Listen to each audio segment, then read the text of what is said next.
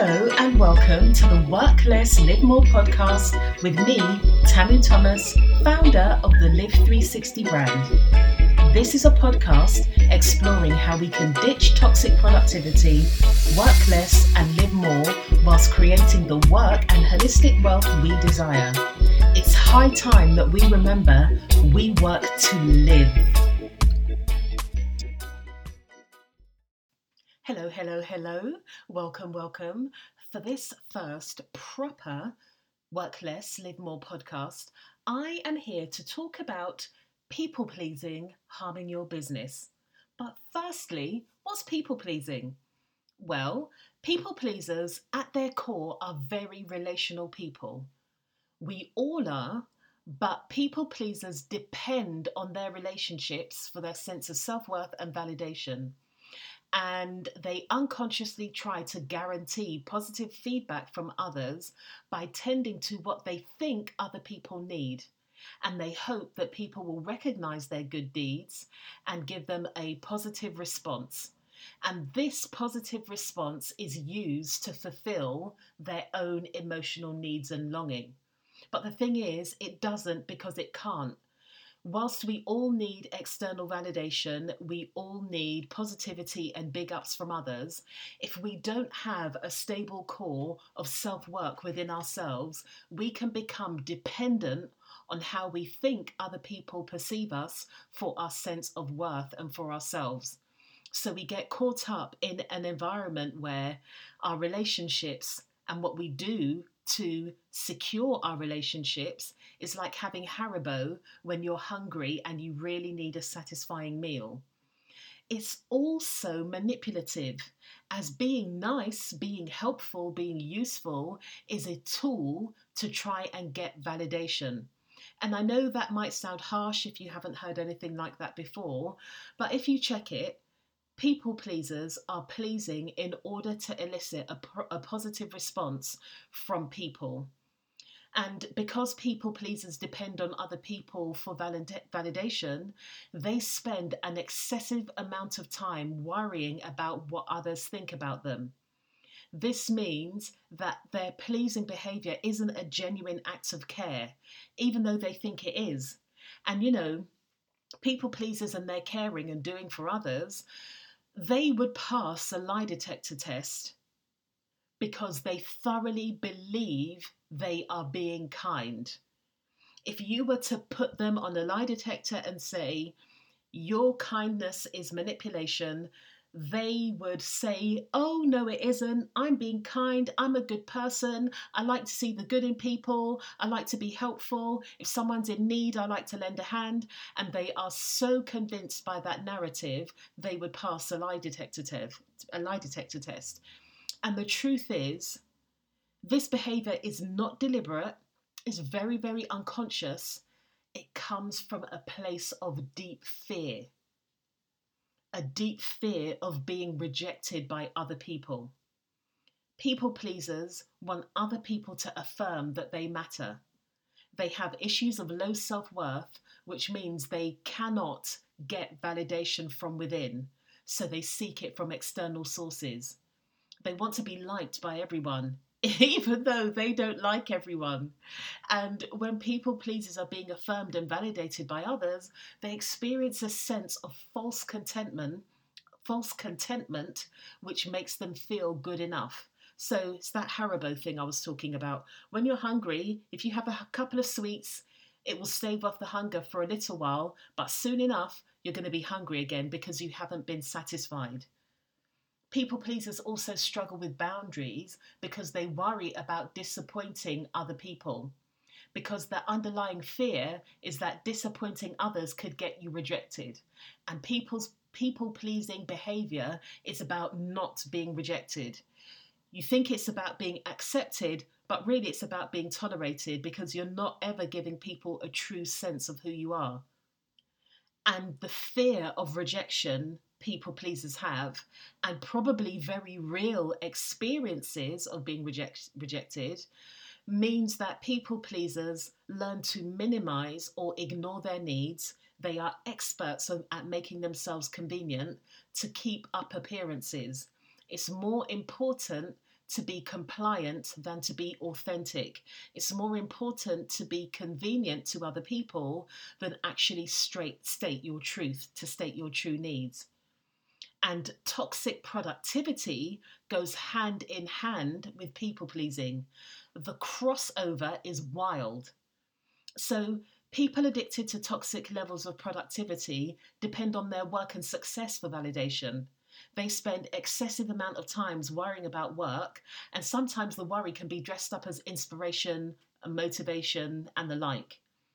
What people think about their work also dictates how they feel about their work. They experience heady highs when things are going well, but unbelievable lows when their work isn't received in the way they hoped, because their work becomes about them and their character rather than something they do. Something I say quite often is, in this scenario, work becomes some kind of self-help tool. And you can see the parallels with people pleasing, looking outside themselves for cues that tell them they matter.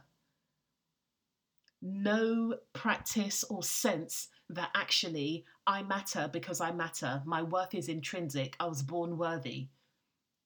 Not all people pleasers are codependent, but all codependent people are people pleasers. And I have a theory that most service based or caring professionals, so therapists, coaches, mentors, healers, consultants, psychologists, even ethical product makers, basically people that do things because they want to make a difference to the lives of other people, my theory is that these people, including me, are high functioning codependent. Maybe not all, but for the most part, service based, caring, ethical professionals, their care, their capacity to care, and the passion and drive they have from their work usually comes from a trauma response. Small t trauma, big T trauma, and we've got abandonment issues. But that's a matter for another day. So I'll leave that there. I'll bookmark it to speak on further on another day. But today I am focused on people pleasing in business. And people pleasing in business can look like having expectations of yourself that you don't have of your prospective clients, your current clients, and people that are interested in your work. For example, and I'm seeing a lot of this right now, service-based people investing in themselves with education, coaching, supervision, whatever it is, they are putting their hands in their pocket. They are doing the work to create the finances necessary for them to be able to live well and invest in themselves. They are paying what for them feels like top dollar to be able to get the support and education they need to serve their clients at a hard level. But the people pleasing comes in because we decide that it's okay for us to stretch ourselves. It's okay for us to do the work necessary to put ourselves in positions where we can gain extra, more, deeper knowledge. We can put ourselves in positions where we can pay to be supported and or supervised. But then the people pleaser in us that thinks we know better for other people, that thinks we know about what people need more than they do, that thinks we know people's pocket more than they do, we decide it's too hard for our clients to do the same. I see that at the moment with people feeding into the common narrative of the cost of living crisis, forgetting that we are all in different positions with different experiences. Now, this is for who it's for. This is not for everybody. This is not a blanket statement, because whilst we're all impacted by the cost of living crisis, we're not all facing the same level in this crisis. We are not all living in a way whereby the hike in energy prices means that we're going to be living below the poverty line. And, with the most respect to people that are close to living below the poverty line, when you're living close to or below the poverty line, it's highly unlikely that you are actually seriously considering paying thousands of pounds for coaching, education, consulting, or whatever. You're just not, because your focus is on surviving. People who are looking for coaching, looking for increased education, etc., they are more than likely in a position where they are able to thrive. And I will go as far as to say, if you were interested in education, in coaching, in mentoring, in some kind of consultancy, some kind of therapeutic support, if you were interested in that at the end of last year, if you were interested in that in the first quarter of this year, if you were interested in that at the beginning of the summer, it's highly unlikely that you are now in a position where the cost of living crisis is going to prevent you from investing in work that is going to provide you a return on your investment that's going to enable your business to grow. People pleasing has good intentions, but it actually disempowers. People pleasing in the way that is happening at the moment, in terms of deciding what your clients or prospective clients can or cannot invest in, you're disempowering them. And in terms of yourself, if you were thinking, oh my goodness, the cost of living crisis, but it's not actually affecting you in the way it is other people, you're also people pleasing in that your boundaries have become really porous. You're soaking up the energy of other people and you are internalizing other people's struggle as if it's your own when it's not. This happened at the beginning of the pandemic. I remember people at the beginning of the pandemic saying the pandemic is a leveler, and very quickly we saw the pandemic was not a leveler. If you were somebody who was in an okay or good or great financial position before the pandemic, you had a very different experience to people who are living close to or below the poverty line. It's really, really important that we have boundaries and we can have some separation between the care and empathy we have for others and absorbing it as our own. When you decide that there are things going on in the world and therefore your clients cannot invest, what you're saying is, it's okay for you to take a calculated risk and invest in yourself so that you can back yourself, so that you can invest and get the return of your investment and enjoy the fruits of your labor. But you're denying the people that want to work with you the opportunity to do the same. Nah, man, we need to come off that. We need to come off that.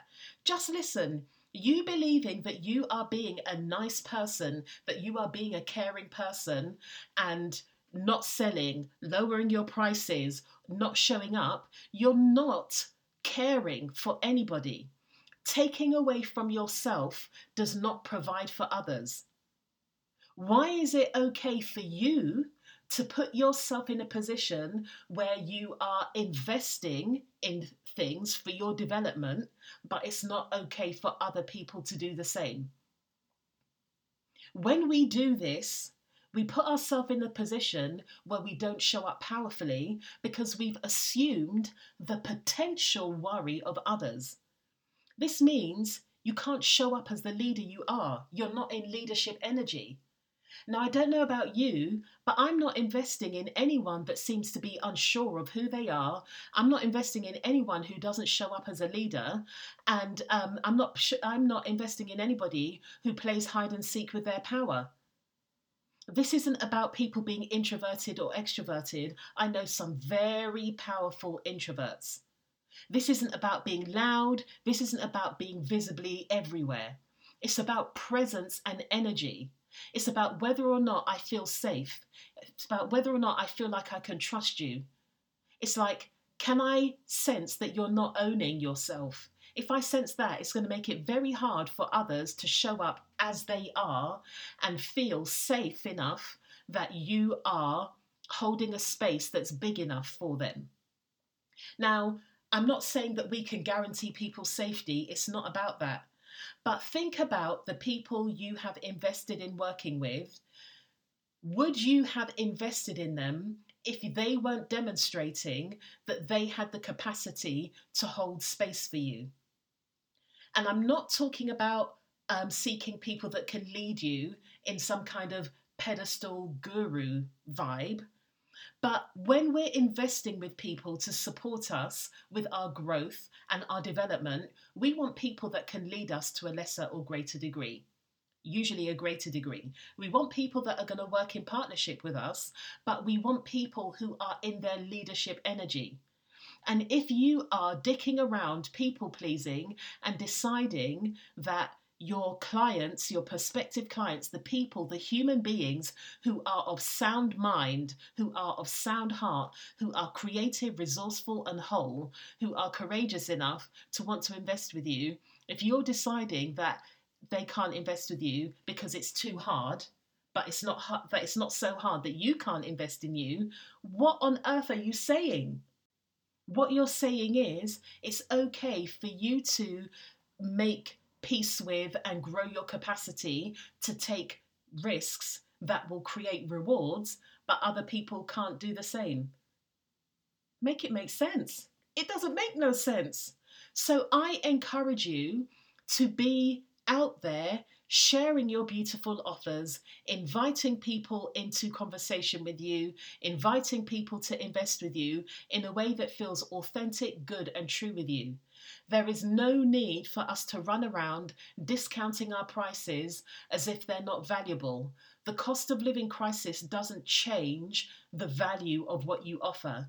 It may change how you deliver it. It may change how you speak to people. It may mean that you need to step things up a notch so you're really conveying the value and the transformation you offer. But you cannot mug yourself off, and you cannot create an environment where you are doing the work necessary to grow and you're not holding space for your clients to do the same. And it has a ripple effect. We are an ecosystem. When you decide that you know better than the healthy adults that are the prospective people that want to work with you, you deny them from the opportunity of engaging in work that could really help them move the needle on their business, and you prevent yourself from moving the needle on your business because you're overly concerned with what you think may be better for other people. Yet you are putting yourself in the position you're protecting other people from. And is it actually protection? You're also assuming that your prospective clients, the people that want to work with you, you're assuming that they're not intelligent enough to make calculated decisions on their own. Most of the people that want to engage in work to enhance them, because this is about thriving work, it's not about surviving work. Most people that want to engage in coaching, mentorship, consultancy, they have decided to invest in something that's going to support their growth. We have to trust they know what's right for them and they know what they're doing. If you are showing up powerfully as a leader and you are communicating the value of your offers, you don't need to convince anybody. You don't need to convince people by lowering your prices or anything like that. You just need to show up as the leader you are, and your aligned people will be attracted to you. So when you have sales calls, they will feel like a chat, and the people on the other end will be like, do you know what? You don't even need to do all of this. I knew I wanted to sign up for this as soon as I hit the book a call button. But you do not operate in that energy if you're people pleasing and predicting what's going on for other people, when frankly, babes, it's not your business. I'm not inviting you to spiritually bypass and pretend that what's going on in the world isn't going on, but I am inviting you to have boundaries so you can separate yourself and stop being submerged in a reality that doesn't fully belong to you. Yes, we are all impacted, but we're not impacted in the same way. So, bearing in mind what you've heard, I want you to tell me what you are going to be out there inviting people to join with pride and without reducing your prices. You don't need to do that. You don't need to beg people to shop from you. You need to let them know the value. You need to let them know what's in it for them. And whilst we're here, I want to let you know that my hybrid life and business coaching program, Emancipate Your Business, is enrolling now. We get started on the 31st of October and we roll for a year. Emancipate Your Business is about creating a sustainable and scalable business that supports you to meet your needs and live a life you actually want to live. and doing this while providing a powerful service to your clients and inspiring your community. Far too many of us have been conditioned to use our work as our main source of validation. This means we end up basing our whole identity and worth on what we do and how much we do instead of who we are. Intrinsic validation gets outsourced to work and other people instead of being something that's cultivated from within. And instead, we focus on arbitrary success metrics instead of what makes you worthy. This is people pleasing. And this makes your business become a self-help tool that helps you try to use your work to meet your unmet needs. In Emancipate Your Business, I'm supporting you to meet your needs so your business doesn't have to. We are emancipating your business from your unmet needs. This program is designed to help you befriend your nervous system and create systems and structures that support you as you are and help you expand your capacity with rituals, routines, with ownership, with leadership. This isn't for people who want to quantum leap everything and override how they feel. It's for people who want to build momentum so they're able to build their capacity to receive and sustain it. No more boom and bust cycles. We want to create regular, repeatable, scalable income. I've got frameworks that help you get clear on what you want and what you need, so this can be utilized to create a business that helps you work less and live more. No more busy work, doing stuff for the sake of it, treating yourself like an uncaring manager and their employee. No more scrappy behind the scenes. I want to help you create a business that is paced, powerful, and profitable.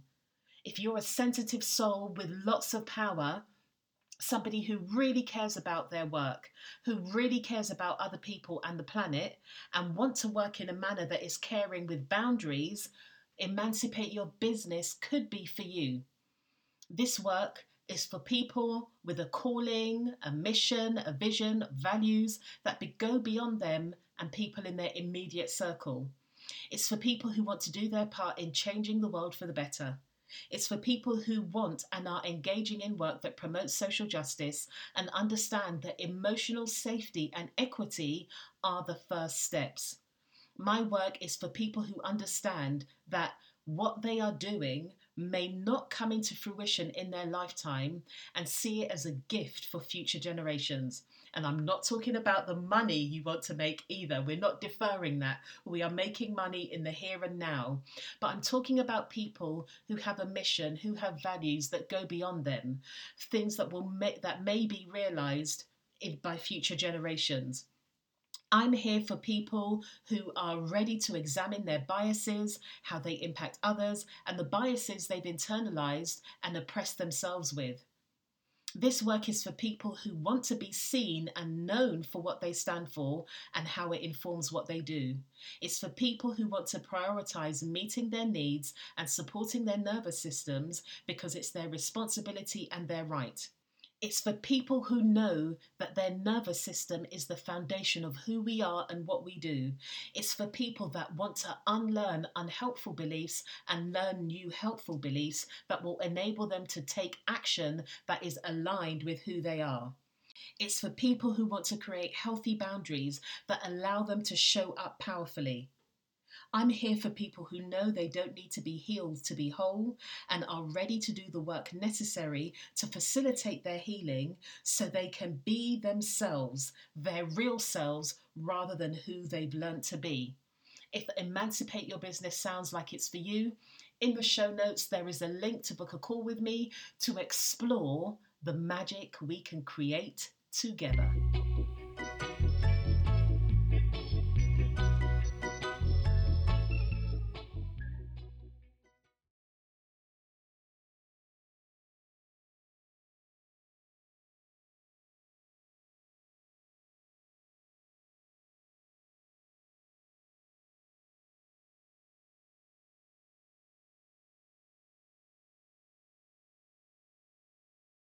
Right then, that's that on that. Thank you so much for tuning into this podcast episode. I hope you like the new direction the podcast is heading in.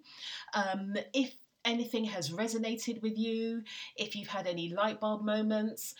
Yeah, I'd love to hear from you. I really, really appreciate it when you send me feedback, when you post comments, when you tag me in your posts on social media or pop into my DMs, even emails. I really do appreciate it all.